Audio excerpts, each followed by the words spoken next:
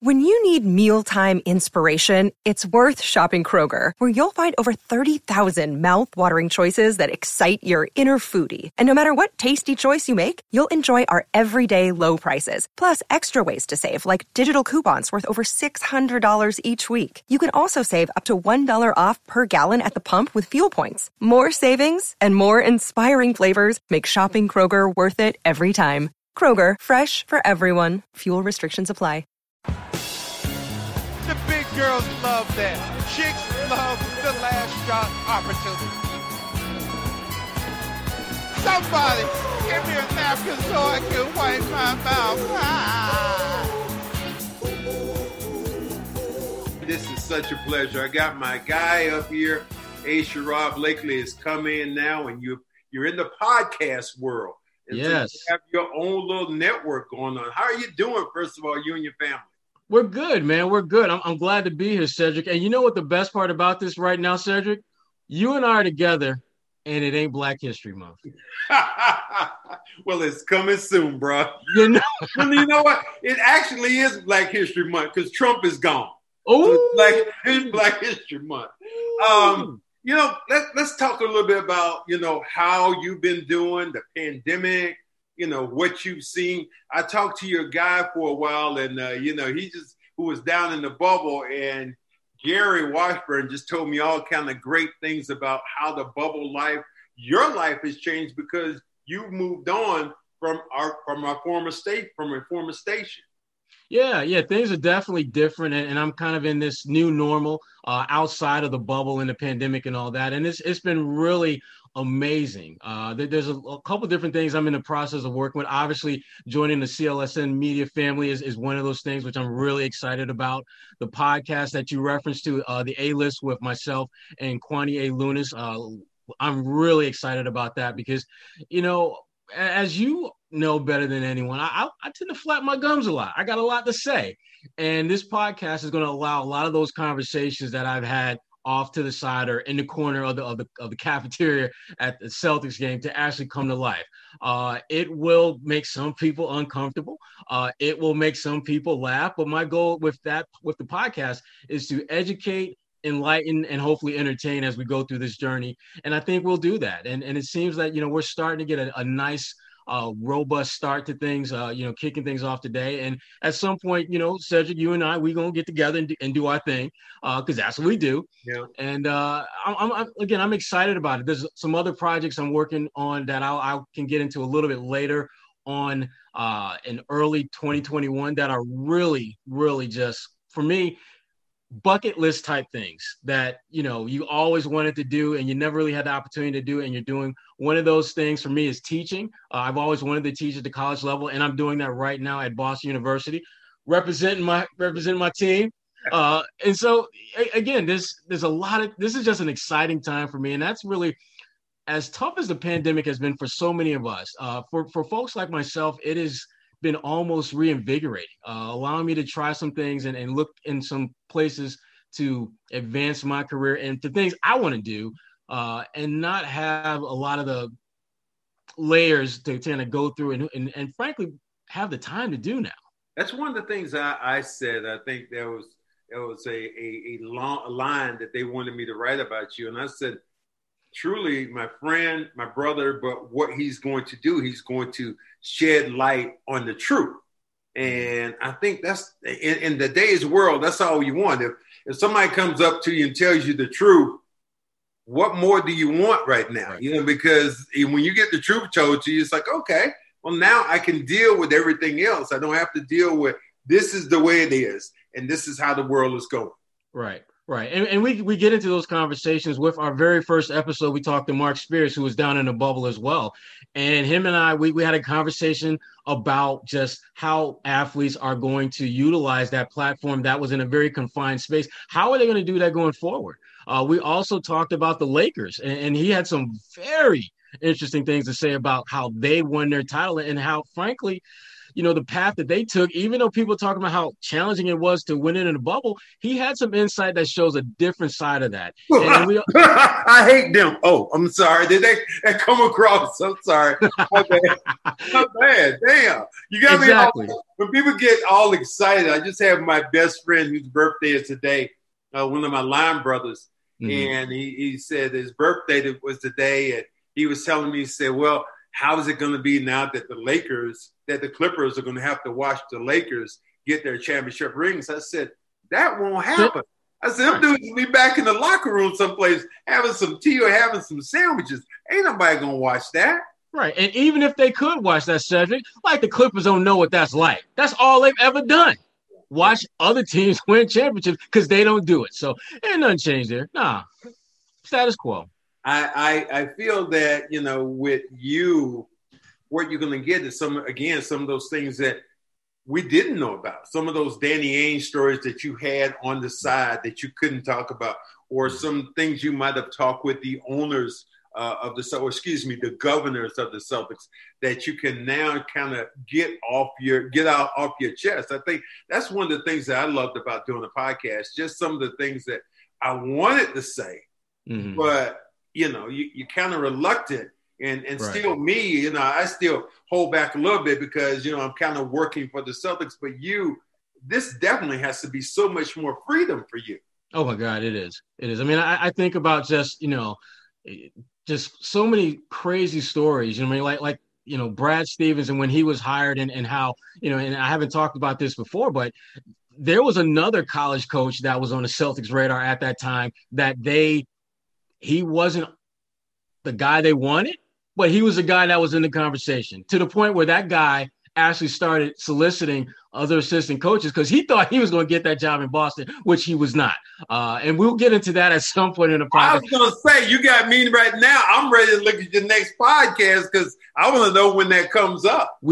And that's really what this is about, Shed. I mean, it's as you pointed out, it's shedding light on a lot of stories that just haven't been told before, that we now have a platform to do that. And having Kwani Lunis in the mix as well, it gives us a very fresh, unique perspective on a lot of issues that are going on right now in the NBA that we may not necessarily be locking in on, that she being in that demographic age-wise and gender-wise has a much more her antennas are a little bit higher up in the stratosphere on some of that stuff. Mine. What's the differences that you say that you look at between yourself and her? What is your age now, if I can ask you that? Oh, I'm late 40s. Okay, you're late 40s, and she is mid-20s. Mid-20s. So big difference, almost because you have a child that is in his 20s, right? So yeah, it's really going to be interesting. Well, in a lot of ways, talking with her, in a lot of ways, is some of the conversations I had with my son. Who he's in the communications game. He does audio podcasting. And so we talk a lot about sports. And a lot of the conversations are very similar to what I had with Kwani, except Kwani got a little bit more attitude, got a little more edge. And I'm okay with that because, I will push back and she'll push back just as hard. And you need that to have, I think, engaging conversation. But you're right. I mean, the fact that we're part of two different generations, if you will, we have two very different and unique lenses on how the sports landscape looks. And it's not necessarily that they're at opposition with each other. They're just different. And I think that's one of the things that's going to give our podcast, some serious weight, is the fact that you're not just getting, two guys in the same age, same color, same look, telling you pretty much the same thing, backing one another up. We're going to have some moments where I'm going to say something and Kwani's going to be like, bruh, check yourself. That ain't how this is going to go. And I'm going to be like, sister girl, you need to check yourself because this is how it is going to go. And we're going to have that kind of back and forth because that's kind of what we do. One of the things her and we talked about is that, a lot of the conversations that you'll see us having on camera are conversations that we've had in the studios when we were working together. And I think it's great that we're going to allow people to kind of see some of those conversations and have those conversations amplified. I'm excited about this. I really am. I think it's going to be a lot of fun. And I'm working with somebody that I really believe in and someone that does not see things exactly how I do. And we don't have enough of that in this world, Stretch. I ain't going to go too political on you and everything, but we don't have enough people who can agree to disagree in this world. And I think it always makes for engaging conversations when you got two people who at the end of the day are cool with each other, but in the midst of beginning sunrise to sunset, they're going to scrap. One of the stories that I want to let people know about is part of, your family. And one of the so whenever I see you, it always comes across when I talk to you. I always think about the days when, you're a married man, and there were a couple of times where we talked about, I said, yo, man, let's go to this party. And your line to me was, it ain't worth it. It ain't. I love that because you talk about your wife. Man, I could go. I'll let you tell the story. Yeah. I mean, there are times where we could go to certain places and it would be events that are open for public, but sometimes you find yourself, you're not necessarily looking for trouble, but trouble's in that room. So you either roll the dice, find yourself in a sticky spot because you put yourself there, or you be like, no, I'm good. I'm okay. I love that part when I used to challenge you. Yo, where you going to go? Yes, you used to be the bad one on the right side. Be like, hey, Sherrod, let's go to this place. And I'm like, Cedric, I'm listening to the gift. I love that line. You tell me, it ain't worth it. I gotta go home. It ain't worth it. Now, you had a great relationship that you're going to bring some of the stuff that when you covered the Bad Boys, the Pistons. Yes. Your relationship, someone with Ricky Mahorn and those guys in that area, some new insight, because now we're, especially with the day of COVID, we're starting to live through the past. And, the big dance, the last dance with Michael was such a huge thing that happened. The Pistons were right in the middle or at the end of the beginning or the ending of where Michael started. Yeah. Yeah. And for me, I was around that team at a time when they were at the pinnacle of NBA greatness. And so there are lots of stories that, I have stored away. I mean, like when I was there, when they won the title in 2004 with Rip Hamilton and Chauncey Billups and all those guys. And there were little things that they did that people didn't realize played a role in them winning a title. Things like Larry Brown, for example, the first play of every single game, if they win the jump ball, was get that damn ball to Ben Wallace and let him go to work, because big fella knew he wasn't touching the rock much at all, if at all, after that. So they made a point of getting him the ball first possession every single time they got the ball on offense, and they just cleared out and let him go to work. And if he scored, great. If he didn't, we gave you a shot. It's little things like that that help them build team chemistry and bonding and trust, knowing that he ain't going to get you 25, 30 points. But if you throw the big fella a bone, he going to get you 15 rebounds. I don't know any other brothers in my time that I can think of that had developed that kind of chemistry. And I was on championship teams. We liked each other. Mm-hmm. But with those, it's like those dudes were like blood brothers. Like, it's like the way they perform, it was like Bad Boys. And you hear them say Bad Boys for life, like that movie. It just seemed like the way they were. It is. And it started with the Isaiah Thomases and the Joe Dumars, and it carried on with the Chauncey Billups, Rip Hamiltons, Ben Wallace's, Rasheed Wallace, who, again, you are not going to get me to crap on Rasheed Wallace. You will not get that to happen. That's another guy that there's tons of stories. And you see about the technicals and you hear about the fouls, but what you don't realize is this brother is knowledgeable on NASCAR. I know this because we literally had a conversation about NASCAR. And needless to say, mind-blowing. But when you talk about the Celtics, I think about Rajon Rondo, a guy that is very polarizing. But when I think about like my memories of Rondo, I remember sitting in the locker room and it was like maybe 5 of us. And we were talking about the All-Star game, and we were having a very candid conversation about who should be in and who should be out. And Rondo let it be known who he thought should be in. You know what the difference was between that and conversations now, other than the COVID thing? Rondo was in a place where he knew that conversation wasn't going nowhere. He knew we weren't going to dime him out. He knew we weren't going to say, oh, Rondo said that so-and-so shouldn't be an all-star. You don't get that comfort level anymore. It's going to be hard for these young cats in like 10, 15, 20 years to have stories because all their stories are going to be on Zoom. And I'm going to be like, well, damn, I was there for that conversation. So what are you telling me that I don't know? That's what this podcast is going to be bringing forth to light, bringing some of those conversations that have occurred that are really cool stories that didn't make their way onto Twitter.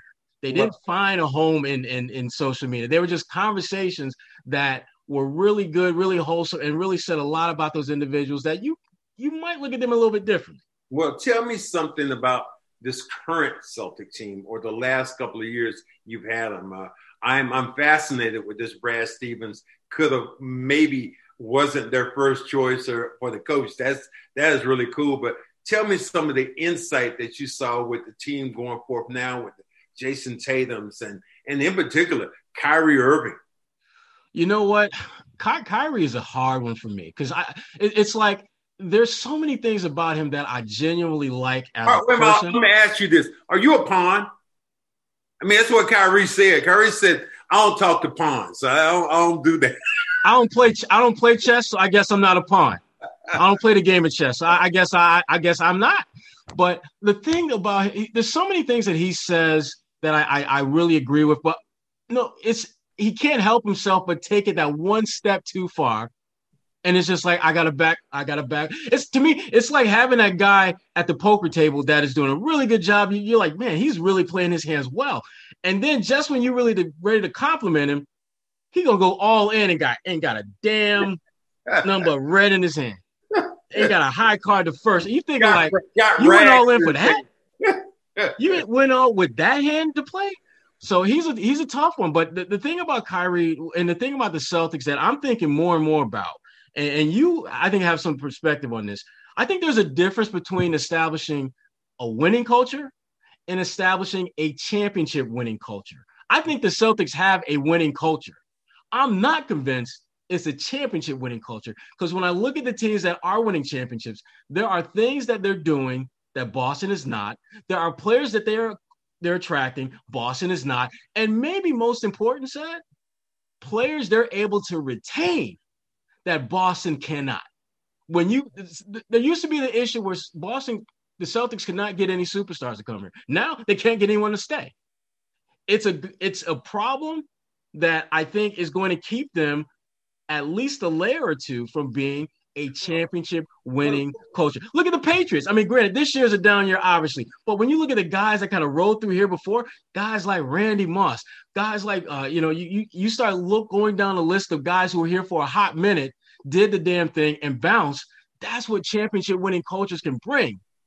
But didn't this Jason Tatum signing, did that not squash some of that noise about not retaining and keeping your star players?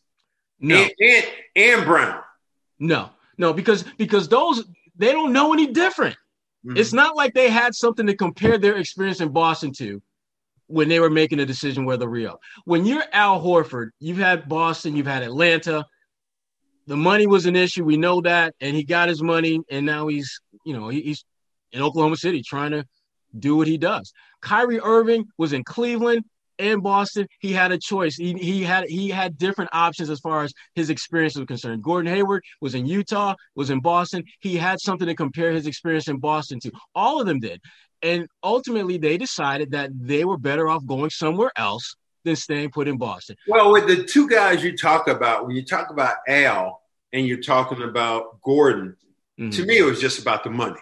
It was about the money. It wasn't about the culture, other than the fact that I do believe in Gordon's case that Gordon looked at himself and you could hear it with his wife. He became maybe a fifth and maybe sixth player option. And I think that bothered him. Yeah. But with Kyrie, the uniqueness of that situation is what makes Kyrie happy. And It's almost to the point where I believe the Celtics, to a degree, I looked at some of the things that are said right now about James Harden. I don't think the Celtics were that bad, but they talked about James Harden saying, well, we get in a town and I want to stay overnight, and they would change their plane schedule or they would do different things. Even there were things heard about Kyrie is like when balls had to be signed for underprivileged kids, Kyrie said, well, I'm just not interested. And it wasn't like he was pissed off at anybody, but I think sometimes you give players that you want to keep so much leeway that they kind of it's almost like a kid. You're only going to give your son so much leeway.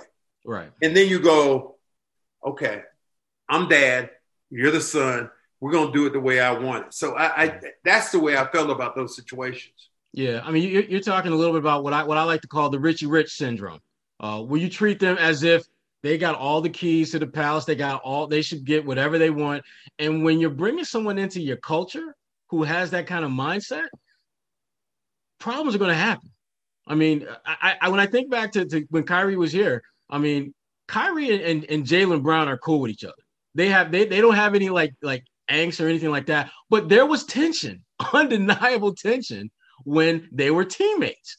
And no one, and the thing about Jaylen, and I respect the hell out of him for this, he was one of the few, hell, I'd even say the only one that would publicly push back on some of the nonsense that Kyrie was speaking. You know, when Kyrie was talking about the young guys, there was only one of those young guys who was flapping his gums and saying, well, you know what? It ain't just young guys that need to step their game. It's not just young guys that need to be held accountable. And that's why, to me, I'm rocking and rolling with Jaylen Brown forever. That's my dog for life. I'm rolling because and I am like you with that. What he's done on the court, how we've watched him develop, and what he's done off the court makes him the captain of this team because he has shown a way he's grown as a basketball player, not afraid to take the big shots in the big moment. And in a way, I feel like, you know, the worst thing about it is he's always going to be second tier because it's always going to be Jason Tatum's team. But is he smart enough to utilize that and understand that for his benefit and the team's benefit? Yeah, and for him speaking out the way he did from time to time with, in response to some of the stuff Kyrie said, that was a huge, huge gamble on his part. Because let's be real, Cedric, it's not like we haven't seen a role player speak out against the star player and then that role player disappears. Craig Hodges, hello. Bye-bye. Exactly. Drive safely. Bye-bye. Exactly. So, I mean, I the fact that he was brave enough to speak out, bold enough to say what he said, and back it up by steady progression on and off the court. I'm rocking with Jaylen for life, man. I have I've always done this with everybody. And I found last time, I asked this for Kari Sellers. And Bakari Sellers. That was a great podcast, by the way. I did not know that the Cedric Maxwell reach extended into politics with Bakari. That was a hell of a podcast. Well, I try to be diversified with some of the things I did. But one of the questions I asked him, he ended up taking that question to President Obama and asking, and we got virtually the same kind of response. So I'll ask you the question. Give me your Mount Rushmore of sports. Ooh. And you can't be wrong. You got 4 people that you're taking anytime, different sports, same sports. Wow. I don't care from Detroit, wherever it is, but give me your Mount Rushmore of sports. I would say Jesse Owens. Okay. I would say Bill Russell. I would say Venus Williams. Okay. And my 4th member would be. It's always that 4. You know what? I gotta go. I gotta go. Tom Brady. Okay. I gotta go. Tom Brady. Now I just want to ask you. And you're not wrong, but and you really don't have to qualify. But I still have to ask you, why Venus and not Serena? Because I took Serena over Venus. So could you just tell me the difference between the two and why you picked that one over the other one? Because I think Serena benefited heavily from the battles fought by Venus. Even though they were kind of in the same period of time, Venus was the one whose star took off first. Venus was the one that was dealing with a lot of the criticism and second guessing and a lot of the racism that Serena dealt with to a certain extent, but Venus had to deal with that first. And because she dealt with it first, I thought it helped Serena better handle it when she had to go through some of those issues. And now, if you're talking about who was the better tennis player, Serena, hands down. You will not get any pushback from me on that. But in terms of being an elite, difference-making, game-changing athlete, I'm convinced that if it wasn't for Venus, Serena would not have been able to extend the way she has. And Naomi, who is just killing it, I mean, killing it in the tennis game right now, would not be where she's at. And to me, Venus is the blueprint that they followed and tweaked to their own game and modifications to where they're all great. But Venus, to me, I got to rock with her. Wow, that is such an interesting take on some of the people you've had and some of the people that you actually left out. I'll give you my list. And again, you're not wrong, but I'm just giving you my list. It was Muhammad Ali. Yes. Tiger Woods. Yep. And I went with Serena Williams. Mm-hmm. And I went with Michael Jordan. And those were mine because I just felt like I looked at Ali, what he did. Tiger Woods gave the masses who had never even thought about golf being cool, an opportunity to show a whole nother light to young black kids who had never played before. And I just thought that was just something that really struck me during my time. Yeah, Muhammad was a tough one to leave off. You said about Jesse Owens. He had to fight. He was fighting Hitler. And he was fighting the whole Nazi regime. I just think that would have been just like Joe Louis, another one. Just so many great ones that you have that just defy, time or who they are. This episode of the Cedric Maxwell Podcast is brought to you by BetOnline.ag. The wait is finally over. Football is back. BetOnline is going the extra mile to make sure you can get in on everything imaginable this season. From game spreads and totals to team, player, and coaching props, BetOnline gives you more options to wager than any other place online. You can get in on the action right now. The season opening bonuses is the best way to start you off, wagering on win, division, and championship futures today. Head to betonline.ag and take advantage of all the great sign-up bonuses. That's betonline.ag. BetOnline, your online sportsbook experts. Yeah, and that's the cool thing about having Mount Rushmores is that, to your point, you can't really screw that up.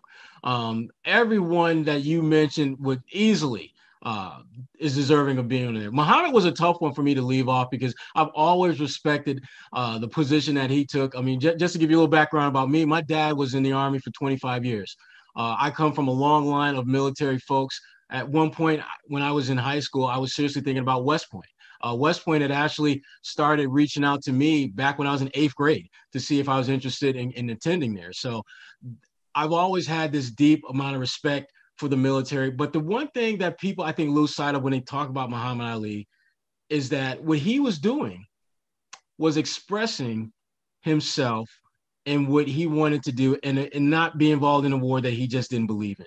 And when you look at our country and the foundation for which it's built upon, having that freedom of expression is something that we tend to take for granted. And Muhammad Ali, whether you agree or disagree with him, was willing to fight that battle. And ultimately, he was deemed to be someone whose fight was worth it. And it's funny how in that moment, people was hating on him left and right. But over time, they accepted him. And Kaepernick, hating on him in that moment when he's kneeling. And now you got the damn commissioner coming out saying, all Black Lives Matter. Didn't matter August 26, 2016, but they matter today. To me, those are the people that when I think about leadership and I think about lifetime difference makers, people who just move the needle in a way that the needle will never be moved before, those are the ones that I have the utmost respect for. The ones who stood in the middle of the storm and did not budge. When everyone else is flying around, getting behind them, getting in front of them, they just stand there like, this is my position, I ain't budging. Boom. Much respect. This year, 2020, has been, I guess, in my lifetime, in your lifetime, the most unique, the most challenging, the most emotional. What did you get out of 2020? Black Lives Matter, Kobe Bryant dying. It's just like you go to a month and you pick a day and boom, you got some instant, not a classic, but just something that is fantastic. Yeah, this year has been like any other because the one thing that I really appreciated was just how there really seemed to be, and I did a webinar series on this earlier called Innovation in Isolation, just looking at how people are changing, modifying what they're doing in this, this period of separation, social distancing and all that. And I look at people who, for example, could make masks in their kitchen, and all of a sudden they're like multimillionaires. I look at, groups and people coming together in ways they've never came before. I remember, like, for example, when they were protesting in Boston, and I was there with Marcus Smart, and him and I were walking, just up and down the streets together. And we, at one point, there must have been like maybe, I don't know, 17, 18 white people just went past us. And we both had this look like, damn, it's a fight. The fight that they're in now is one that we're used to being in. And when I say us, I mean like Black folks. The protests amplified, this is not just our fight anymore. And I don't know if that same energy is present at this very moment, but there was a point in this summer when it was a fight that Black, white, Native American, Latino, there was this universal collection of energies coming together in a way I'd never seen before. And it's just in my experience, white folks are kind of the last ones to show up to these kind of parties. And yet here, me and Marcus are walking up and down, and we go past like 17, 18 white people, and we just have this look at just like, did that just happen? That was like, that's when I think about 2020, that's one of my big takeaways, is that there was at one point a unification of people that we had not seen in a long time. And I just pray that we can continue along those lines. I love the fact that players held owners a little bit more accountable, getting them to move the needle in ways that they probably didn't want to. I mean, I don't think owners wanted to open up their arenas for polling places, but the players pushed for that, and they got that. I'm pretty sure the owners didn't want to commit all those millions and millions of dollars to all these different organizations and groups, but the players pushed for that, and they got that. So I just hope that same energy we saw in the bubble can transfer itself outside, because one of the things that I thought Mark Spears, who's on our first A-List podcast, he made a great point. I just hope that energy in the bubble doesn't burst. That's what I'm hopeful for. So I find that to be very unique, because I was born in 1955. So the time that I look at that you're talking about that seems like it's almost in a mirror is the 60s, because you had those same people marching for civil rights. You had all these people. You had Jewish people and Black people and in Native Americans and down the line all together. Now, push forward to now, 2020, I'm starting to see that same coalition kind of come back together, which to me is so unique in the craziest way. Yeah, it is. And that's, my mom was born around the same time as you, and that's one of the things that she was telling me about. Oh, that hurt. Oh, damn, that hurt. Damn, that hurt me then when you said that. Your mom she was young. She was a young woman. She was a young woman when I came into the world. Young woman. Let me just put like you a young man. You're on right now. But it is true when you think about those times of being and you. Do you remember a time when I just think that we have all had this as Black men, when you looked at yourself and said, damn, I'm Black. And it just came to you just like, and you're in a room, and you and I are in kind of, very similar environment. The fact that we're here in Boston, and I've been here for my broadcasting career. This is my 25th or 26th year. And for my side of it, being an analyst, I've seen very few people that look like me. You as a writer, you've seen very few people who look like you and all have a different opinion. Did that strike you in that way? You know what? It didn't, because when I was in Detroit before I came here, I would come to Boston a couple times a year. And other than you, Willie May, I really didn't see any Black people in any way, shape, or form involved with the media. And so that was what I went into this eyes wide open expecting. I came here expecting things to be so much worse than they were. And the one thing that I tell people about my experience in Boston is that you have to have the ability to discern between the community of Boston and the Boston Celtics when you're talking about diversity, because the two are not one and the same. When you look at the Celtics from a historical standpoint, when you talk about diversity, it is not anywhere close. It's a complete 180-degree difference between them and the community of New England, which has not always been as open-minded and forthcoming to people of color as the Celtics as an organization, for the most part, have been. Now, can they be better? Absolutely. And they know this. And the Celtics can be better. The community can be better without question. But the hits that the Celtics as an organization takes from the outside when it comes to diversity, I just think a lot of that is unfounded. And frankly, it's just wrong. Yeah. I've heard that from fellow players before, or I had a podcast and did it with James Worthy, and that's what he and I were talking about. It's like that racist ass Boston. He said, I had an uncle who was there. I was a big Celtic fan, but as I tell people, I said, Boston does not have a monopoly on racism. Right. As some people like to, oh my God, you're from Boston. Oh my God, they said some of the worst things have happened to me, not in Boston, but in LA, when I was living in that, when I played for the Clippers at the time. So you see all these different things in your life, and Boston isn't that damn bad, or comparably so. Yeah. And like, for me, as someone who I lived in the South, lived in the Midwest, and as far as race issues are concerned, Boston, of those three places, was at the bottom of the pecking order in terms of problems, because I think part of that has to do with my job. I think that when people see you in a certain position, they look at you a certain way. And for us, I think that's been a positive. When I was in the Midwest covering the Pistons, I mean, look, Detroit is just grimy and gritty. And I love that about Detroit. Detroit's black, though. That's all you see. Exactly. Because of that, it's just like, well, you may be doing this, that, and the other, but yo, you black. And so am I. So I'm just going – you ain't getting no different treatment than anyone else. And I respected that. I did. Now, in the South, different story. Few times I had to check folks, and, let's put it this way. I'm just glad that there were enough people in the presence to intervene, because, back then, young Sherrod wasn't nearly as cool, calm, and collected as the brother that you see right now. That dude was about that life if you push that button. Because remember, I grew up in upstate New York, and, everyone was treated like everyone should be treated. Had no issues.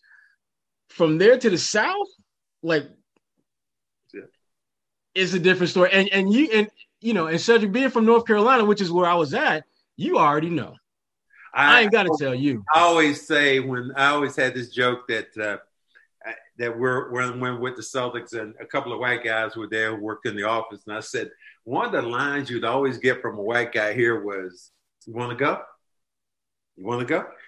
Let's fucking go. Let's go. And he do his hands like that. You'd be like, oh, hell. It's only popular when the guy goes like, you want to go. Nobody else says that any place around when you see a brother like, let's go. Let's go where? But just like, we're going to the mall, get a sandwich, get a milkshake, get some lobster. What are we going to do? I found this conversation with you to be so fascinating, in the fact that who we are, where we've been, and where we're going, and the network with the whole thing with the podcast, to me, is such a way to, for me, it is almost like therapy, because I'm able to get some stuff out that I haven't been able to get out. I told somebody a story, and you would have to be the one that would back this up. I was telling you the story one time how ESPN called me. You might remember this. And ESPN wanted to do a story with me for Black History Month, during Black History Month, of the legend of the leprechaun. Oh, yeah. They said that at the top, they said the leprechaun might have been a monkey that escaped from the circus that people saw. And they were sending their truck to Boston to interview me. And I told you the story, and I said, you know what? It was a black dude that called me. I said, dude, you might want to check your sources or check the guy who sent you. And you're like, yeah, I know that dude. And I was like, really? That was how crazy they were. I remember you just looking at me like, are you serious? Yes. And this happened no more than about 5 years ago. Yeah, I remember you telling me about that. And it took me a minute to marinate on what you said. Because it didn't really, I'm like, no, he didn't say something about no damn leprechaun monkey. This must be like one of them weird out of body things where I'm in the press room right now, but I'm daydreaming about some nonsense that ain't happening. Let me snap out of it. But you was right. You was real. That was real. Again, this is the thing that I talk to a lot of people about is that when you are looking at diversity can't just be a color thing or a gender thing. It has to also encompass an ideological thing. Diversity of thought is something that we don't think enough about. Mm-hmm. And just because you a certain skin color or a certain gender doesn't mean you have an understanding of issues that people of that color or people of that gender are dealing with. Like, to me, anytime you make any reference to doing something, journalistically speaking, that involves people of color and a monkey, you might want to rethink what you're trying to do. To me, it's right up there with drawing analogies between individuals and Hitler. You just stay. To me, that's the third rail of discussion. You don't touch it because more times than not, it's gonna blow up in your face, and you're gonna get in more trouble, and it's just bad for business. Yeah, show me that emblem you have on your shirt again one more time. All right, at this school right now, BU. Uh-oh. Don't you put us on blast? No, I'm gonna put you on blast because you are teaching a class there. Mm-hmm. So for them to see a professor of color must already be a shock to their system because I'm sure there are not as many people of color on that faculty. Although I know that's where Martin Luther King ended up doing his seminary work at BU. But how do you feel about that when you think about yourself being that authoritative figure when it comes to giving out a grade and people looking at you, as that person of color? Well, the one thing that I'll say just right off the top is the class that I'm teaching used to be taught by Michael Holley. And so they're used to having, but even with that being said, you have to think about how can you level up the experience for them, whether it's Michael Holley or whoever taught it before me. And the one thing that I did with my students this last semester is I needed them to understand that the world journalistically that they're going into is going to be more diverse than what they might understand. And so we had speakers who were Black. We had speakers who were Asian Americans. We had speakers who were white females. I had like 11 speakers and I only had 2 white males. Everyone else was either person of color or female. And that's how I want it. I think that they need to understand. To me, that point, if they only took one thing out of my class, it would be that you are going into a world that will be very diverse. And the sooner you understand that, the better off you're going to be. And the only way I can get you to understand that is for me to bring in Asian Americans on camera, Black women who are producers, other women who are doing podcasts in sports specifically, and just making their experience one that you come away feeling as though, oh, I guess everyone ain't going to be like me. So you're saying really this is the good old boy network is starting to die. I know it's still there, but it's starting to die down. Well, I will not let it live on. Let's put it that way. I can't say if it's dying down, but I'm doing my part to give it a heart attack and put it in the hospital and put it away for good because it doesn't align with what we are and who we are as a country. I mean, and again, don't want to get on the political soapbox too much, but if we're a country that was founded on diverse personalities and thoughts and just this melting pot, I remember hearing that a lot when I was a kid. Melting pot, America, melting. And all of a sudden, we're not so much.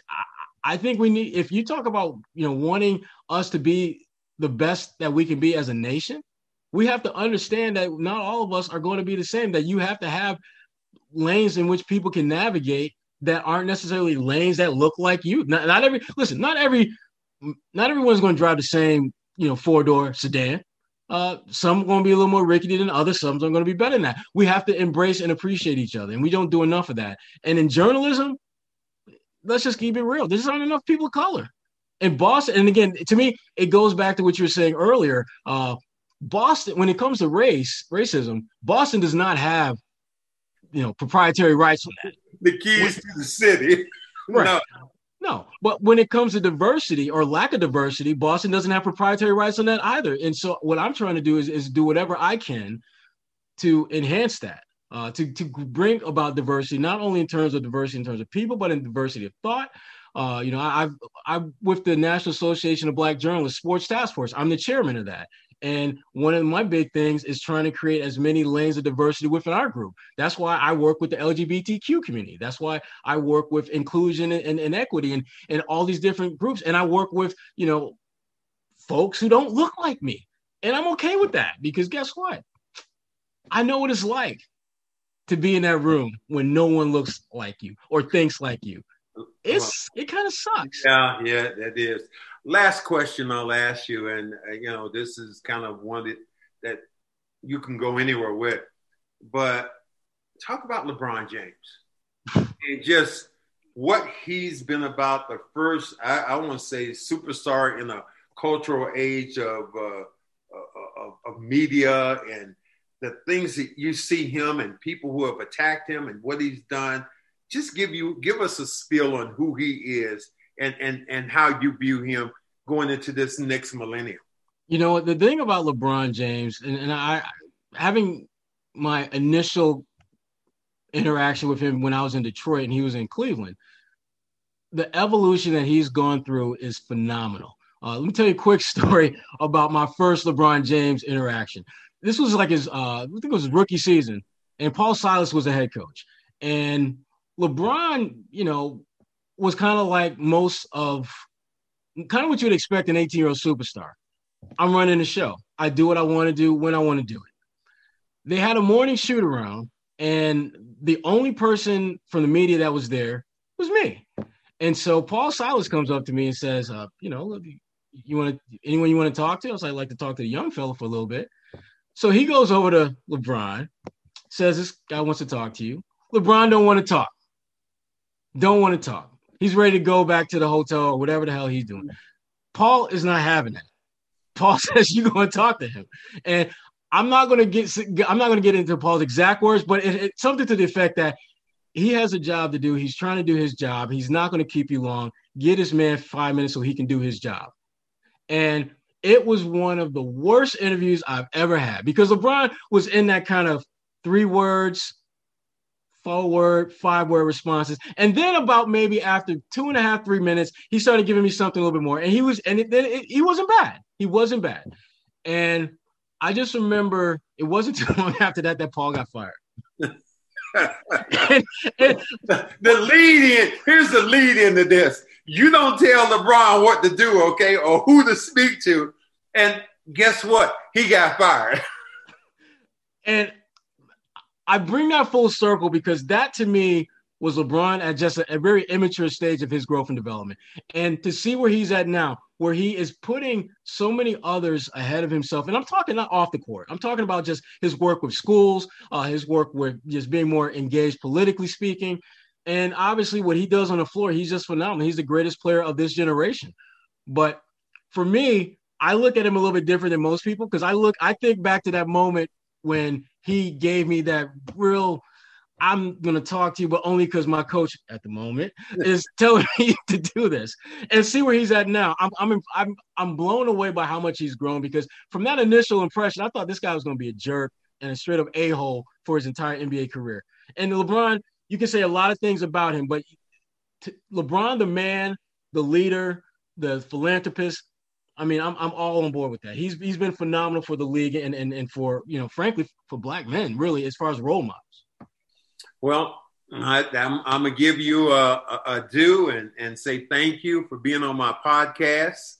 And this is Sherrod Blakely, who's with me and has his own podcast. So all my listeners and all my viewers, I want you to go in because I'm going to go in because I want to hear this Brad Stevens story about Brad might not have been the choice, or if he was, who was the second guy? So I can't wait to hear that information. You don't have to let it out, brother. You have to give me a clue, like a brother. Yo, man, come on, man. Let me in on a little bit. bit. Put this in the chat. Let it go. So thank you again for coming on with me. I appreciate it. No problem, sir. A-List Podcast, Sherrod Blakely, Kwani, A-Lunis, all apps, all your podcasting apps, we are there. Thank you, my man.